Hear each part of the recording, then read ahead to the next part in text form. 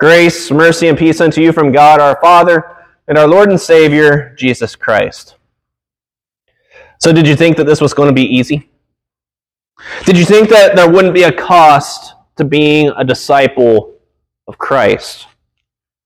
Perhaps you thought being a Christian was going to be smooth sailing, that life would be good,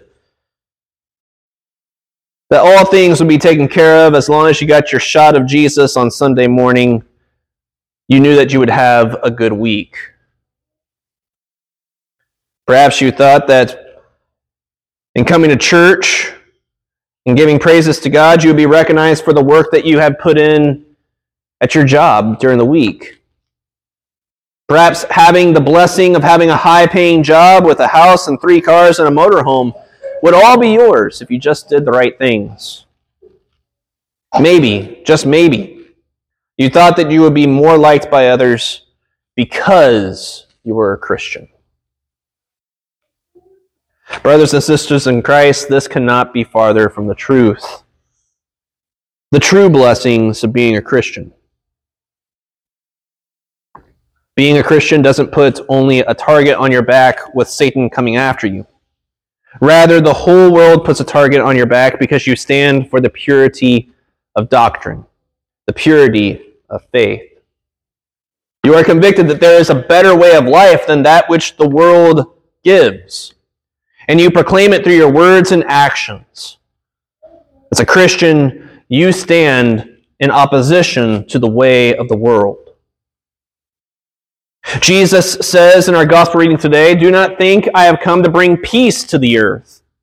I have not come to bring peace, but a sword." Jesus came to bring peace between God and man, a peace that he won through his death on the cross. But the peace that he has won for us with God comes at a cost. And that cost is faith. A faith that aligns ourselves, which then sets us at odds with the world that he had come to save. A world that did not receive him. This, first and foremost, for many of us, is seen in our very families. In loving our family, we tell them the truth of God's word. We even raise them up, if they are our children, in faith in God, showing them the way. We tell them of the mercy of God and the wrath of God towards sin. We share with them not only the gospel, but also the law of God, which instructs us on how we are then to conform our lives to God's good and gracious will. And in preaching both law and gospel to our family, we confess that there is no other way of salvation. And so we exhort them, as Christ has exhorted us, to take up their cross and follow him. And taking up our cross to follow Jesus can look different to each individual who holds this Christian faith. But there are some hallmarks. One of which is that this faith that we hold and proclaim is clear, objective, and true. God's word is not obscure or promiscuous, where we can come up with our own answers as to what the word of God says. God's word says what it says, and it doesn't say what it doesn't say. And we ought not say more than what it says, nor lessen that which it does say. We ought to know when to speak and when not to speak. We ought to know when to be silent, where Scripture is silent. Where Christ and the Scriptures speak, we speak clearly. Where Christ and the Scriptures remain silent, we ought to remain silent. But taking up our cross to follow Jesus and living Christian lives and proclaiming God's word, as revealed by the Scriptures, ultimately begins for us in our very homes. If we do not live Christian lives at home and proclaim it to our own family members, who then can we really proclaim this Christian faith to?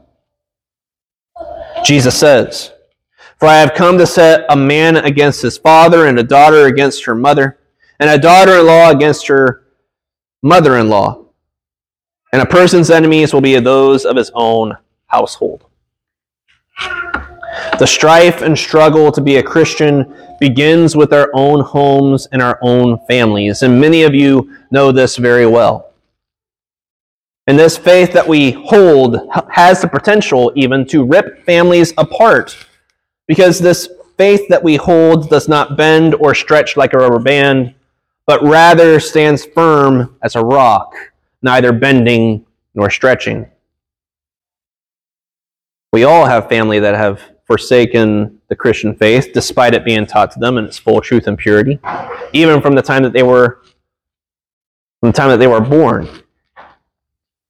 And yet, for the sake of keeping peace, we do not have the courage to speak up and continue to call them to repentance and faith for the sake of peace.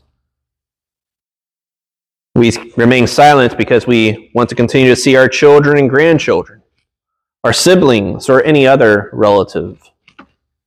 We may even forsake the truth as it was taught to us and attend a church that does not teach God's word in its full truth and purity as we have learned it. All because our children or grandchildren like it better. We tolerate false doctrine that can lead to the loss of faith entirely and the loss of salvation. God's word is clear, and it means what it says. It's not multiple choice. The body and blood of Christ is in, with, and under the bread and wine in the Lord's Supper. Baptism saves. There is no question about it. We are saved by God's grace through the faith for the sake of Christ alone, apart from works of the law. Marriage is between one man and one woman. God is triune and is male. Faith without works is dead. God commands that we attend church to receive his gifts so that we may remain in faith, and that apart from his gifts, we run the risk of losing faith. These are all doctrines of which we hold dear and of which Scripture teaches clearly, among many others. But Jesus says, "Whoever loves father or mother more than me is not worthy of me. And whoever loves daughter more than me is not worthy of me. And whoever does not take up his cross and follow me is not worthy of me. Whoever finds his life will lose it, and whoever loses his life for my sake will find it." We're tempted all the time in this world to find our lives in this world, so that we may have peace here and now. We don't keep our eyes upon Christ, who is the treasure of heaven, but we fix them instead upon the things of this world. We seek to justify ourselves in making such concessions in order to keep the peace. And too often, to have peace, we take a minimalistic approach to Christianity and the teachings of Christ, seeking ways for agreements rather than letting the disagreement and the division be known and remain in its discomfort. Such disagreement and division is made clear in our confession at this altar, with the church's biblical practice of closed communion. With closed communion, we make clear that we are keeping our teaching and confession pure and holding to what Christ says about this supper, along with the entirety of his word. And this is not a judgment upon anyone's salvation, but rather it clearly communicates that we do not share the same confession of what Christ says in his word. When we ask people to refrain from the Lord's Supper, it is too often met with anger and judgment. And many do not even bother to return to our congregation. But for those who take Christ at his word, that he does bring a sword and division, they can rest in peace knowing that this is right and proper to do. It is not a condemnation, but a recognition that we do not agree on what the Word of God says. And we continue in dialogue with one another, studying the Scriptures so that we may come to the truth of what he teaches and says. And when we come to the truth, We may then go to this altar together to receive his body and blood, rejoicing. Jesus says, "Whoever receives you receives me, and whoever receives me receives him who sent me." We all seek to receive Jesus and to receive him and to receive his teaching. Even in refraining from the Lord's Supper, when we have doctrinal differences, we do not lose him because he is received at his word. You by no means lose your reward because you refrain from the Lord's Supper, either when you come here or if you visit another church and refrain there. Rather, you show that you are humble to receive the truth of God at his word. And that is an act of faith. A faith that is credited as righteousness, and that is not yours. But a righteousness that comes from Christ and making peace with God on your behalf in his death on the cross. And this gospel comes to you as a cup of cold water in a world that is scorched by heat and destroyed by tornadoes.